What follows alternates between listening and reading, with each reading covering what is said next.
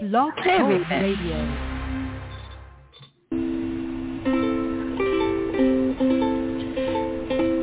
Hi everyone, this is Camille from sunny California, and you're listening to the Coffee Chat with Camille show, which is a podcast series that interviews various guests about real-life topics for people who love to learn.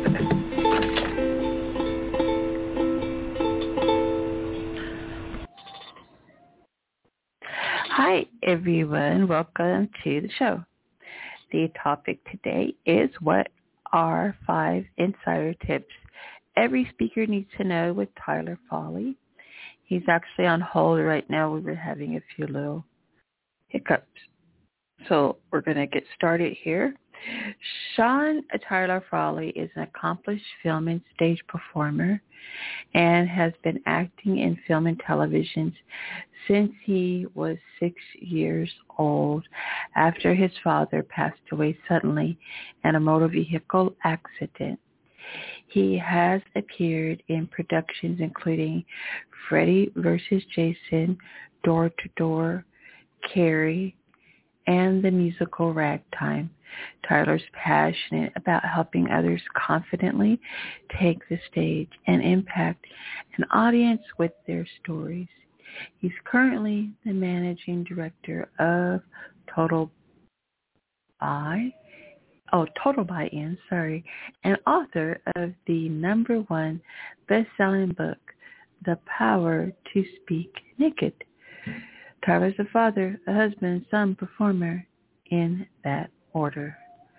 Okay, and I would like to go on, but I need to move forward. But you can read more about Tyler inside the description for the show.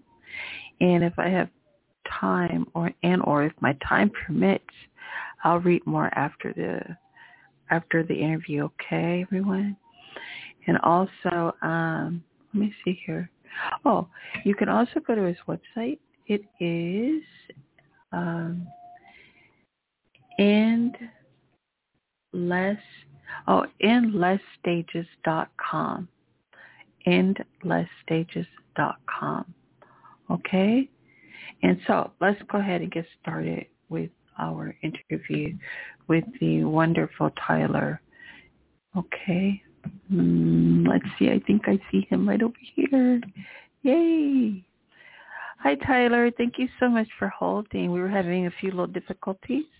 How are you? Oh, no problem, Camille. I'm doing well. It's a joy and a pleasure to be on and have a coffee talk with you. Wonderful. We're going to go ahead and get into this interview. Thank you so much for being here. So, how do I get over stage fright? Well, first of all, the understanding of what stage fright is. Most people will think that they're afraid of public speaking. That just isn't the case. Most people are actually afraid of public judgment. Understanding what that fear that we're experiencing when we go on stage, where that anxiety is coming from, is usually the very first step in overcoming that fear, right? You can't conquer a thing until you can name it. So recognizing that we're not actually afraid of public speaking, what we're afraid of is public judgment, and then recognizing that there's no need for it. The audience is usually on your side, and I would challenge your listening audience, anybody who regularly listens to your show, how often do they tune into Coffee Chat and think to themselves, man, I hope this sucks, right? Nobody does. They're not tuning in going, oh, I hope Camille forgets everything that she was going to say, or I hope this guest has nothing good to say. I'm sure everything that the guest says I've already heard or know. Like, those aren't the things that the audience thinks. And yet that's the story that we tell ourselves before we go on stage. You know, that we're not good enough. Somebody else does it bigger, better, stronger, brighter, faster. That we may forget what we're going to say, or that we're just not good enough and that we just don't have anything to offer to an audience. And the fact of the matter is, if that was the case, the audience wouldn't show up. The fact that the audience is there says that they're on your side, that they want you to succeed. And this is true. I think anytime we go to any kind of a performance, we want that person to succeed. And so it's up to us to then live up to that expectation. It's an easy thing to do when you recognize that you wouldn't have had that opportunity if you weren't already the authority. They wouldn't have asked you to come and speak on that stage, whatever that platform happens to be. And one of the reasons why my group is called Endless Stages is because I do believe the opportunities to speak in public are endless. They're limitless. There's no end to the opportunities that you have to present your story in a public forum. So recognizing that you are the authority, especially if you're speaking on your own story, your own experience, your own knowledge, and using that stage to tell your story is an opportunity for an audience to learn more about you, and they want to learn more about you. They're on your side. So you are the authority. The audience is on your side. And if you take that mindset going into any opportunity, it's very easy at that point to overcome stage fright. Okay, thank you so much. And then where does stage fright come from? Well, stage fright comes from that, primal fear within our hippocampus where you're like fight or flight, and you are looking at the audience as a threat. And they're not a threat. And again, it comes down to this mindset that if you are perceiving the audience as a threat, you are naturally going to take a defensive posture. But if you look at them as what they actually are, and that is a precious gift, then it's real easy. They're your friends. You look for those friendly faces in the audience, the people who are there to support you, the people who want you to succeed. It's very easy to find that. So the stage fright itself is coming from this misguided perception that the audience is there to attack you as opposed to support you. Excellent. And then what is the power of story? Well, story is how we have been communicating with each other for millennia. Long before we had written traditions and written language, we had oral traditions. And it's through the oral traditions that we have been able to pass down our knowledge and gain knowledge and grow our knowledge. So the power of story is that it allows us to pass on knowledge in allegory. It gives us the opportunity to allow someone else to metaphorically walk in our shoes, because they say to never judge a person until you've walked a mile in their shoes, and I can't do that, right? Like physically, if you and I wanted to switch places right now, we have a border and a nation between us plus a time zone. I can't physically come and walk in your shoes, but if you tell me a story, and if you are very descriptive with it, the more specific you are with the details, the more universal it will speak to me.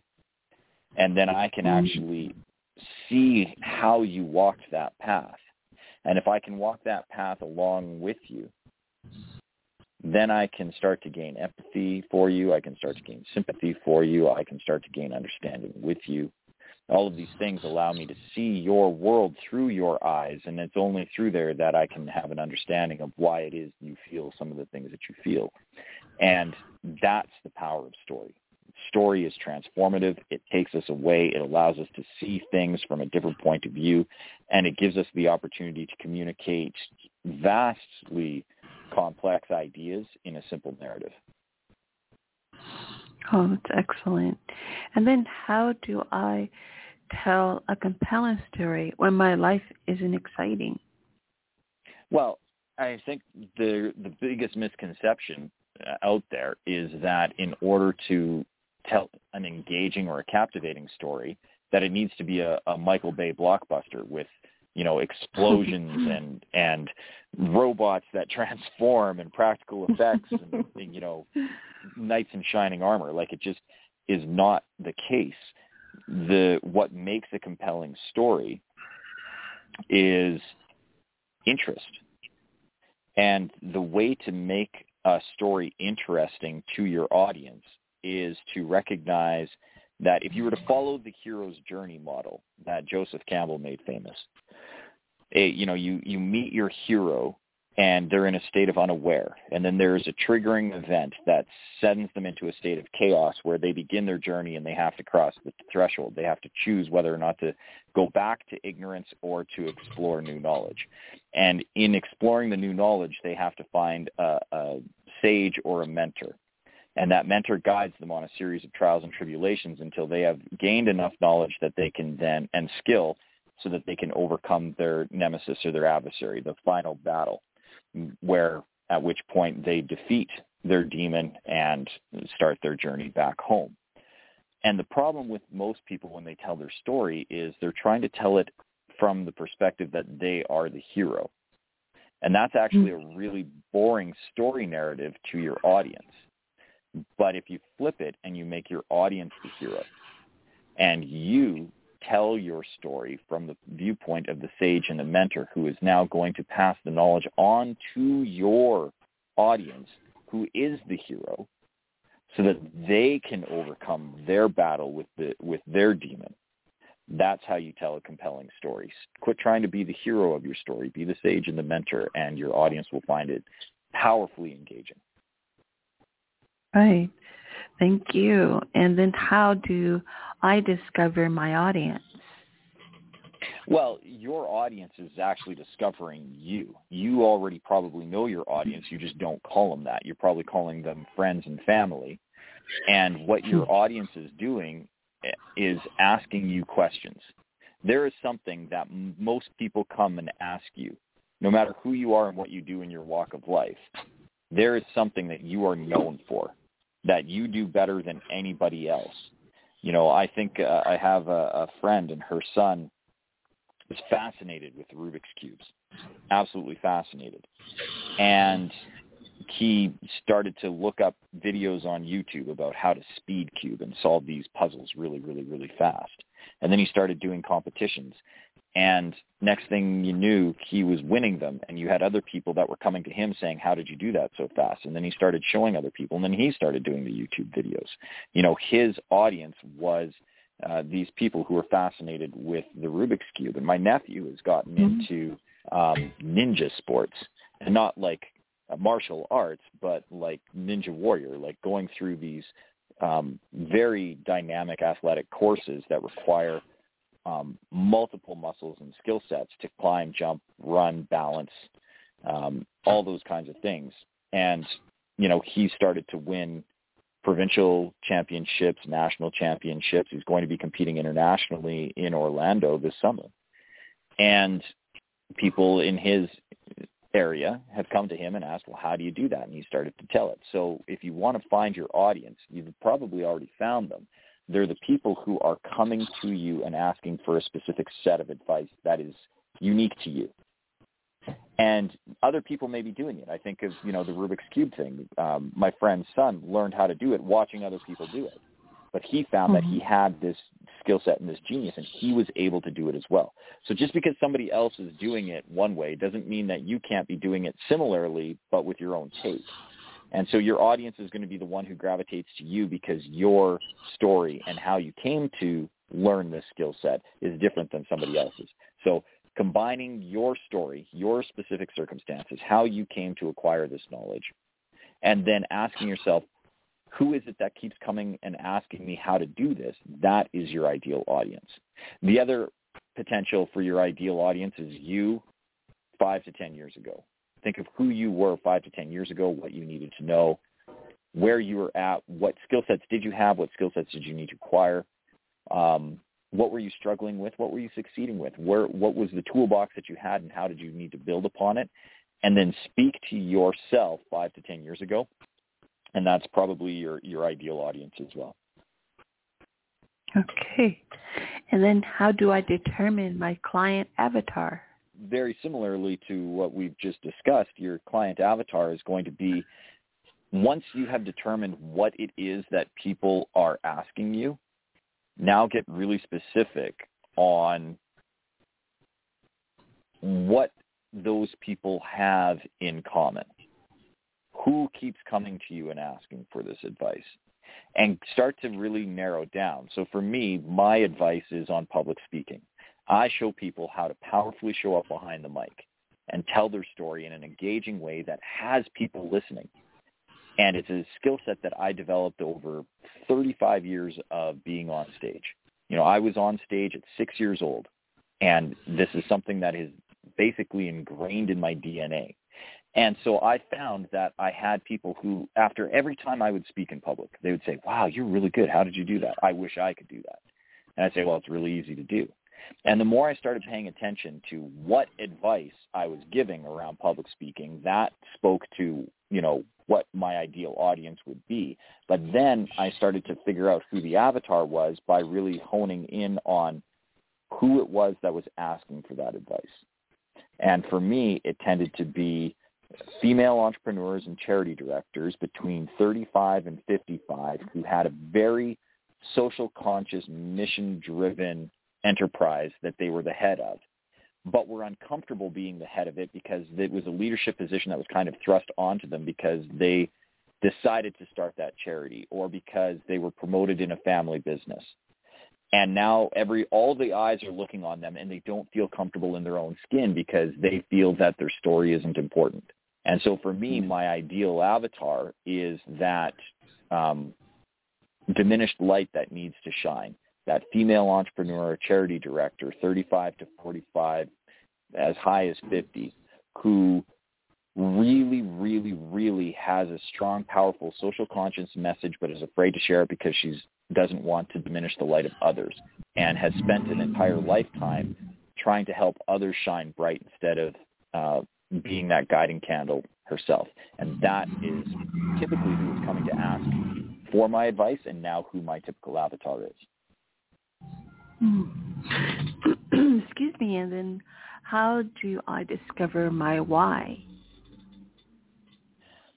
Well, I mean, there's so many different ways to do it, and Simon Sinek does it. You know, he has his method, and he's really the person who came up with this idea behind the why. What I like to do is adopt the curiosity of a 5-year-old. You know, my daughter's 7 years old right now, and I remember between 3 and 5, all she would ask is why, because the world was new to her. And she hadn't yet discovered the rationale behind things. And so she was constantly curious, why? And she didn't stop asking why until her curiosity had been fully satiated, which was almost never. And so when we want to find our why, there's an exercise that I learned as a safety consultant doing root cause analysis of incidents. There's many, many different ways to get to the root cause of why something has happened or occurred so that you can start to address the control measures to put in place to prevent it from happening in the future. And one of those methods is called the 5 whys. Now, I love the method because it's very simplistic. You ask why.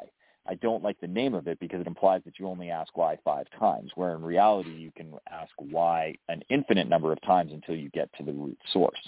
And so if you want to find your why, I strongly advise people to adopt the curiosity of a 5-year-old and ask yourself the first question, why did I do this thing? And then, why do I always do this thing?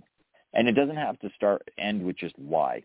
Any of the 5 W's, who, what, where, when, why, and how, if you want to throw in the H. These are questions to keep asking until you get to your deepest, most rooted core. You know, for me, why do I want to be on stage and help people? Well, because it feels good. Well, why does it feel good? Because I'm, supporting a community. Why specifically do I work with female entrepreneurs? You know, the male entrepreneurs oftentimes are more willing and want to step into this limelight. And so, you would think that would be an easier fit because there would be more of them. But I don't feel satisfaction in that. Well, why? Well, probably because I was raised by a single mother. What does that have to do with it?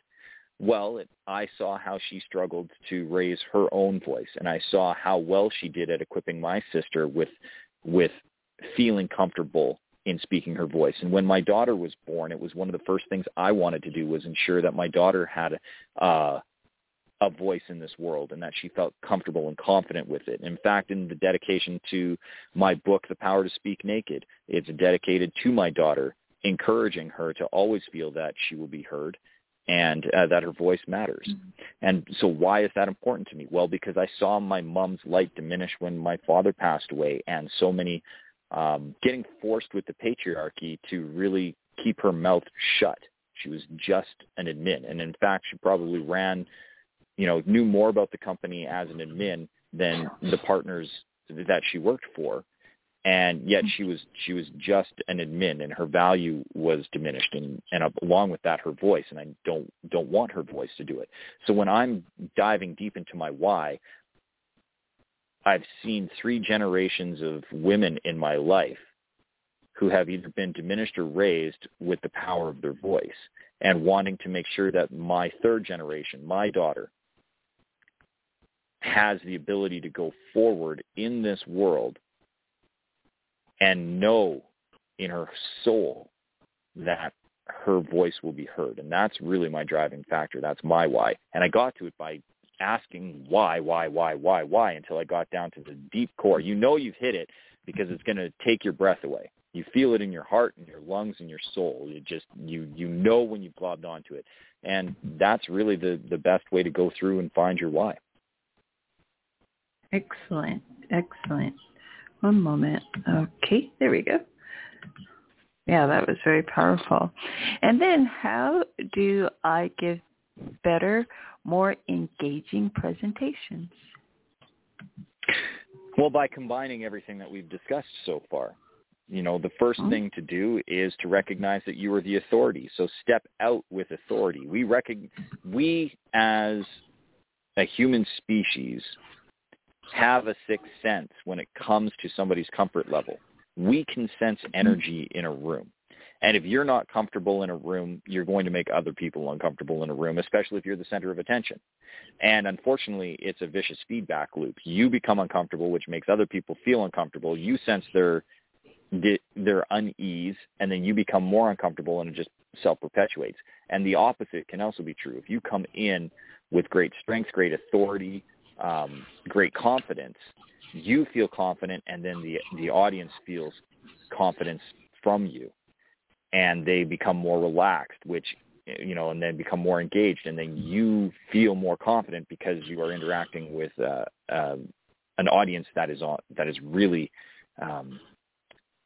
into what you are saying.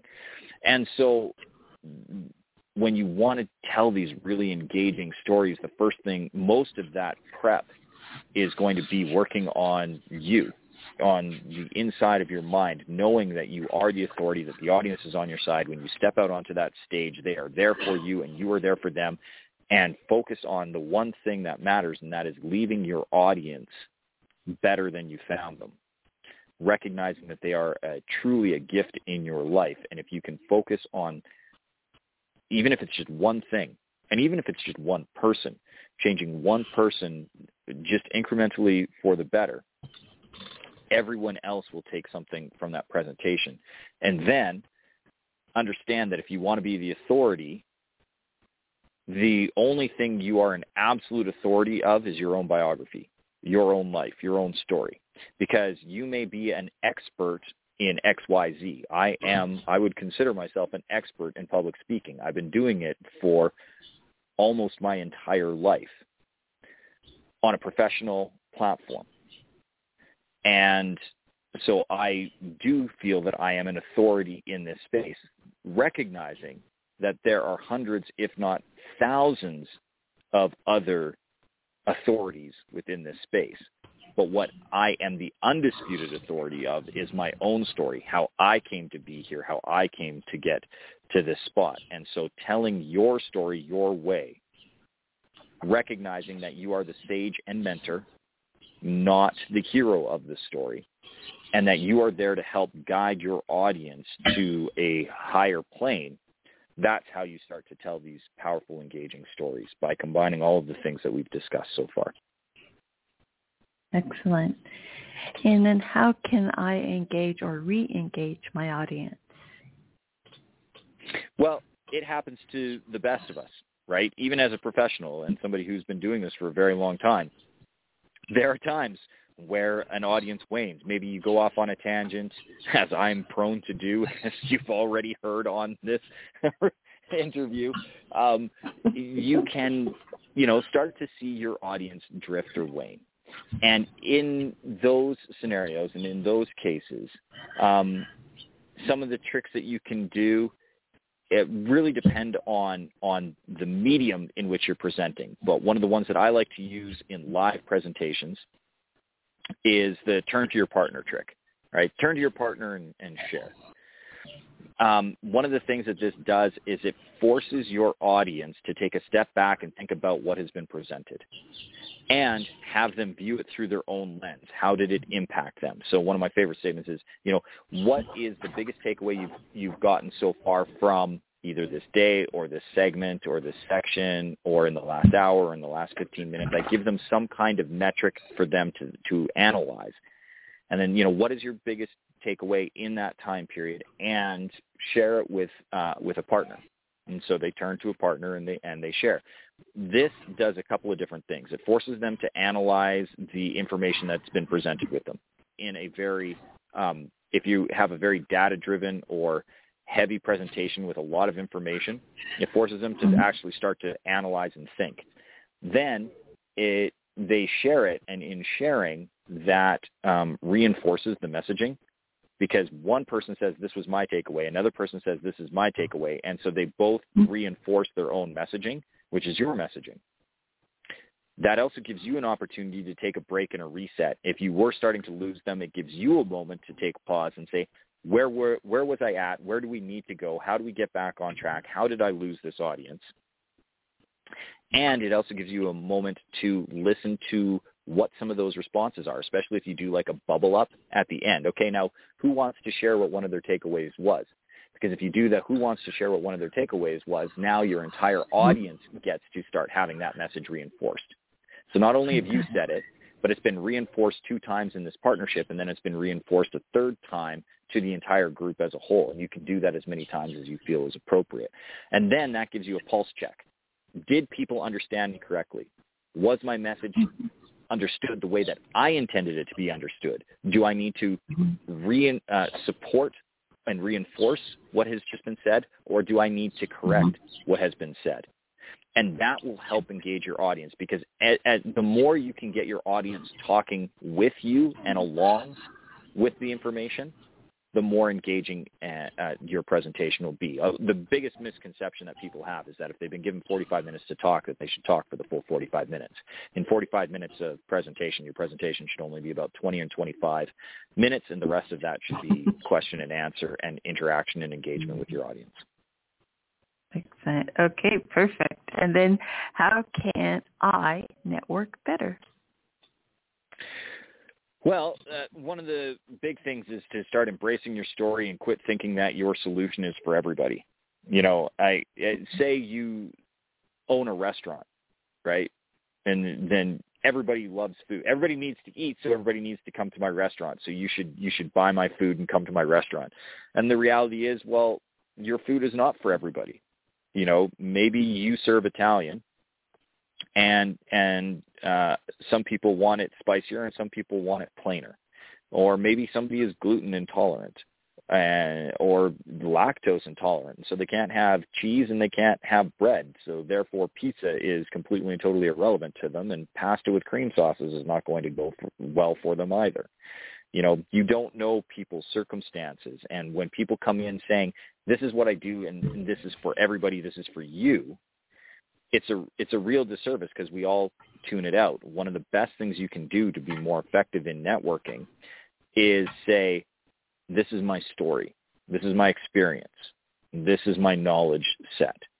And if anybody is struggling or knows somebody who's struggling with that, I would love to have a conversation with you over here and draw them to you like a moth to the flame, as opposed to trying to be a fire hydrant or fire hose putting out somebody's fire that you don't know if they're actually on, right? Like this assumption that everybody's on fire, so I'm going to just spray them with this hose. What you end up doing is putting out a fire and soaking 100 other people. And then the one person is like, oh, thank goodness you solved my solution. And 99 other people are like, now I'm wet for no reason. Where if you're like, so for the people who are on fire, I've got a fire extinguisher over in the corner. Those people will come to you and you can extinguish their fire.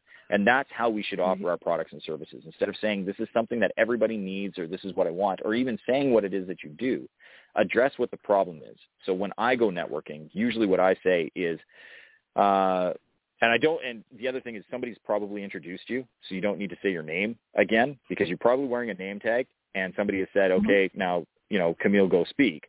So for me, I go, if anybody here is like me and is an introvert and absolutely hates coming to these network events and don't know how to do them well, I have spent the last 20 years perfecting a solution so that even the most introverted person out there can feel confident in a networking scenario and find their ideal clients in a powerful way that creates a design alliance that allows you to really solve their problem without feeling salesy and without feeling like you're pitching an entire room. So if anybody else here was struggling with that the same way that I was, I would love to have a conversation with you over here in the corner. I don't tell them what the solution is. I don't even tell them what I do. I tell them what the problem is and that I have a solution for it. And that's how you be a better networker. Okay.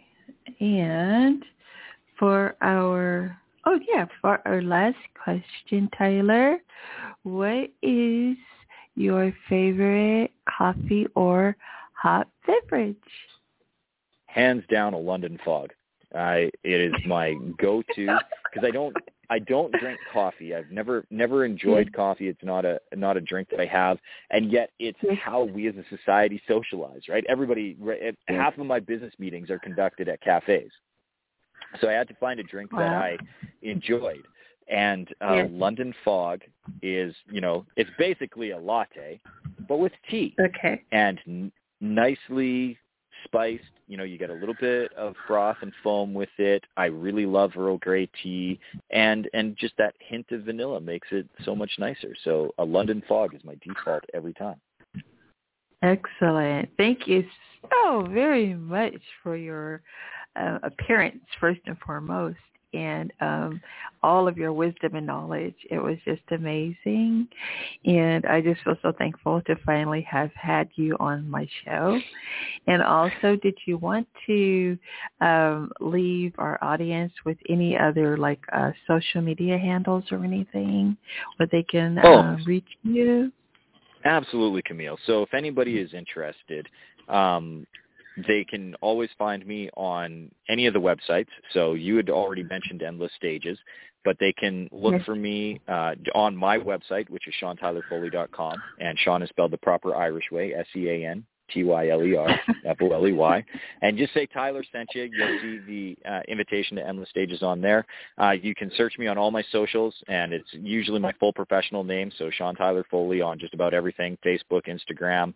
I think the only exception to that is Twitter, where I'm Drop the Mic YYC to go along with my training program.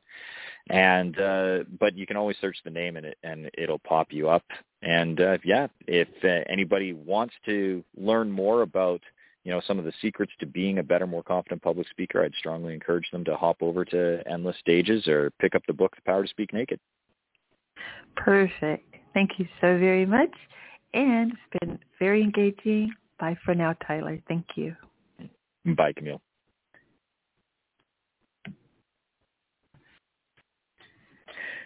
Okay, everyone. That was the magnificent Tyler. Tyler Foley. Sorry about that. He is so great. Wasn't he great? I am so thrilled to have him. I saw him earlier. Actually, I think last year I wanted him on, and I think it fell through, if I'm not mistaken. But I was just so grateful that he was able to come on the show, and you can see why. Like I said, when you have a moment, please read about him in the description. I do plan on writing up a short article about him in the Coffee Journal, which is my media magazine that I just started. I don't know if I mentioned that in my other episodes, but I have indeed started the Coffee Journal on Substack. And so it's kind of like a coffee blog, but it's a journal because I am officially a member of the press. I work as an independent journalist, and I'm starting my own media company. And it's all about positive media, by the way. Totally positive, folks. Let's get back to some of that, right? So at any rate, yeah, so I'm definitely going to be writing him up. And also I had an Olympian on. I definitely want to write his story. And these are not like super long, drawn out articles. They're really just my thoughts about my guest and also how they affected me as a listener along with you, my listeners. I also want to always thank you, my listeners, and my audience, which is pretty global at this point. Like we've added on Australia. So hello, Australians, you Aussies out there. But I want to thank everyone for listening.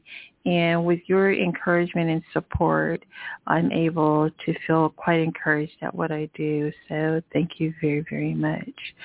Also, I was going to go ahead and head over to that pre-Oscar party that I had was supposed to go to, I think it was yesterday. But due to the peculiar weather we're having here in Cali, I had decided to be safe rather than sorry because I'm just not sure. And also because of the distance. There's a little distance between me and LA right now. Shortly, I think in at least by the end of this year, I want to try to move a little bit closer to Hollywood or into Hollywood. But right now, we're just having some pretty wild weather. So I just really want to be safe, and I want my family to be safe and actually everyone to be safe right through now. And truly, yesterday, it was beautiful weather, like amazing, and now it's again looks like the storm is moving back in here. So let's see here. What was I gonna say? Yes, this episode will be found on my website, the show's website rather, coffeechatwithcamille.com. I do now have my very first sponsor, buymecoffee.com. How simple is that? Buymecoffee.com. And then for these wonderful tea lovers, I might get something, hopefully find a sponsor that deals in tea as well, because I love tea. I love matcha tea and chai and green and Earl and the whole nine. Okay, so I will see if I can get some tea sponsorship going on, folks. All right. So it's been a magnificent show, so very encouraging. Learned so very much from our magnificent guest, Tyler Foley. All right. And on that note, I am going to say goodbye and have a happy rest of the week. Bye for now.